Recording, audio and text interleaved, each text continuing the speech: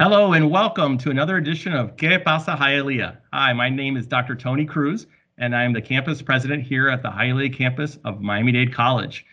And as you know, every episode includes a new person in the community that talks about what's going on in our Hialeah community and also Miami-Dade County. And today we have a special guest, Karina Pavone. She is the executive director of Amigos for Kids. And she'll be starting off by telling us a little about the organization and about the mission and the history. So tell us a little bit more about Amigos for Kids, Karina. Hi, thank you, Dr. Cruz. I am so happy to be here. And first of all, before I talk about the organization, I just want to say thank you for my I Love Hialeah shirt, which I will wear proudly. I appreciate it. It's a wonderful gift. So about Amigos for Kids, the organization started kind of serendipitously. It started with a group of friends who were volunteering at the children's homes.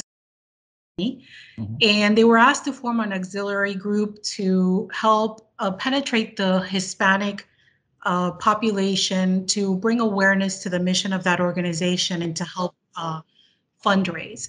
So after a couple of years of helping the Children's Home Society, this group decided to form a nonprofit organization in its own right, which they called Amigos Together for Kids. And that was back in 1991. So next year is going to be our 30th year. Wow. So that's a very big for Amigos. Today, the organization is known as Amigos for Kids. So we dropped the together to make it shorter.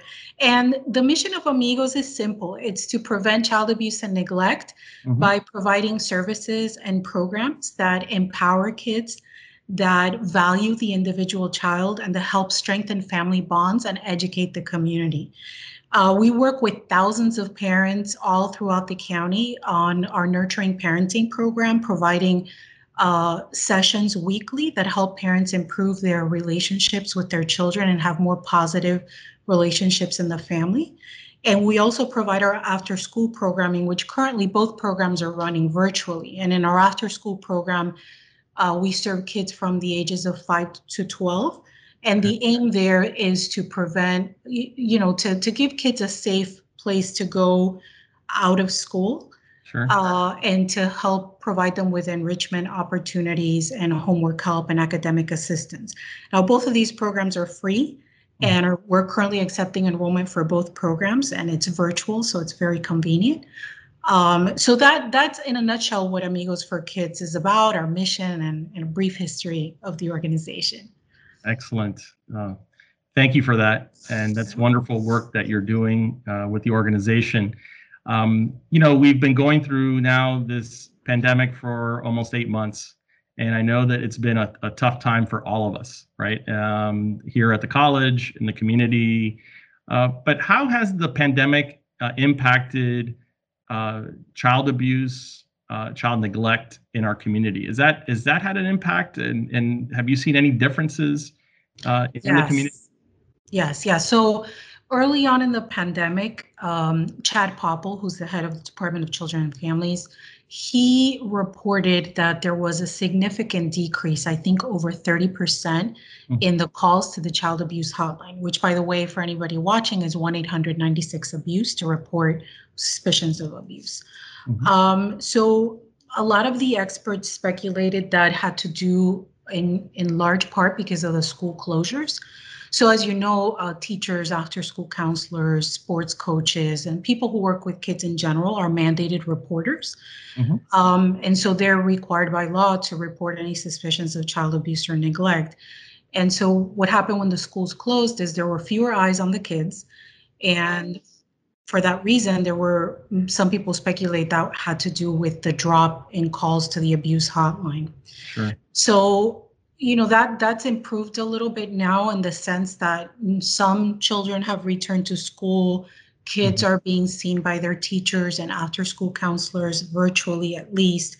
And when we're able to interact with and see the kids, there's no substitute for seeing them in person, obviously, but when we're able to interact with and see them, we're able to pick up on subtle signs of abuse, any behavior changes, or even physical signs of abuse. What's interesting about providing virtual services, though, it does give you a little window into the home life of the child, which you don't get when you see them in school.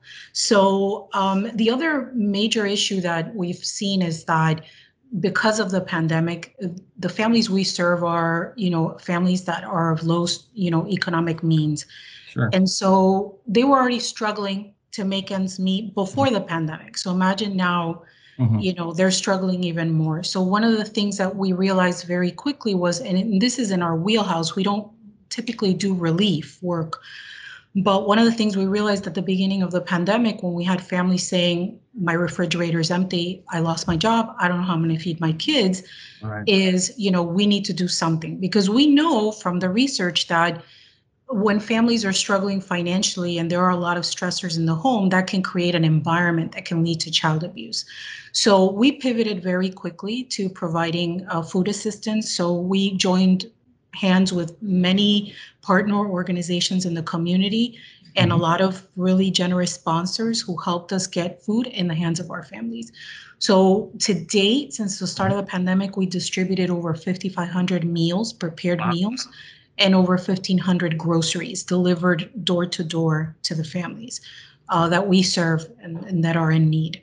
So I think I'm very proud of that work, because where, a lot of nonprofits are suffering now because of the pandemic, and, through no fault of their own, many nonprofits had to shut their doors, literally. And I feel very proud of the fact that in spite of all the challenges, Amigos has stepped up and we've continued serving from the very beginning. And so I'm really proud of that. And I know that we stepped up and helped our families when they needed us the most. So, and we continue to do that. Yes. Well, that's wonderful work. I love how the organization has stepped up and filled the gaps, right, Yes. for the families. That's truly wonderful. So, looking forward, right, I know that there are some initiatives and things that you have that you're working on, and things that you go and you do on a yearly basis. How can we, as a college community, as a Hialeah community, a Dade County community, help in these initiatives? And what are the initiatives that are coming up that you would like assistance with, help with, support? Yeah, so that's a great question. We are in the throes of collecting toys for our 29th annual holiday toy drive. And this toy drive is a very big deal because for Amigos, it's the first major event the organization had or held since its inception. So this is our 29th annual toy drive. And what's special about this toy drive is that the kids that we serve and kids in partner organizations like Citrus Health, the Kiwanis of Little Havana, we work with those organizations and get the specific wishes that the kids have for the holidays. So the toy drive fulfills specific wishes. So if you want a travel Barbie or a makeup set or a specific, action figure, that's what you're getting from Amigos for Kids. So this obviously takes a lot of work and huge effort and a lot of support from the community. And we knew that because of the current situation financially, that we needed to start early to get support. So that's what we're looking for support with. So it's very easy to help. So we have 3 easy ways for people to help. If they visit us at amigosforkids.org, you'll see that they can either make a tax-deductible cash contribution right there on our website. They can click on our Amazon links list, our wish list, and make a purchase for a specific toy that a child requested right there from the comfort of your own home without having to go anywhere to shop. Or for those who really want to get into the holiday spirit and volunteer, we are asking any supporters or volunteers who want to become ambassadors of joy to organize their own toy drive. So for example, at the campus, that could be something that students might want to get involved with. And what we're doing is we're asking, organize your own toy drive. We'll give you all the flyers, whatever information you need to send out to your supporters, your families, your friends, your neighbors.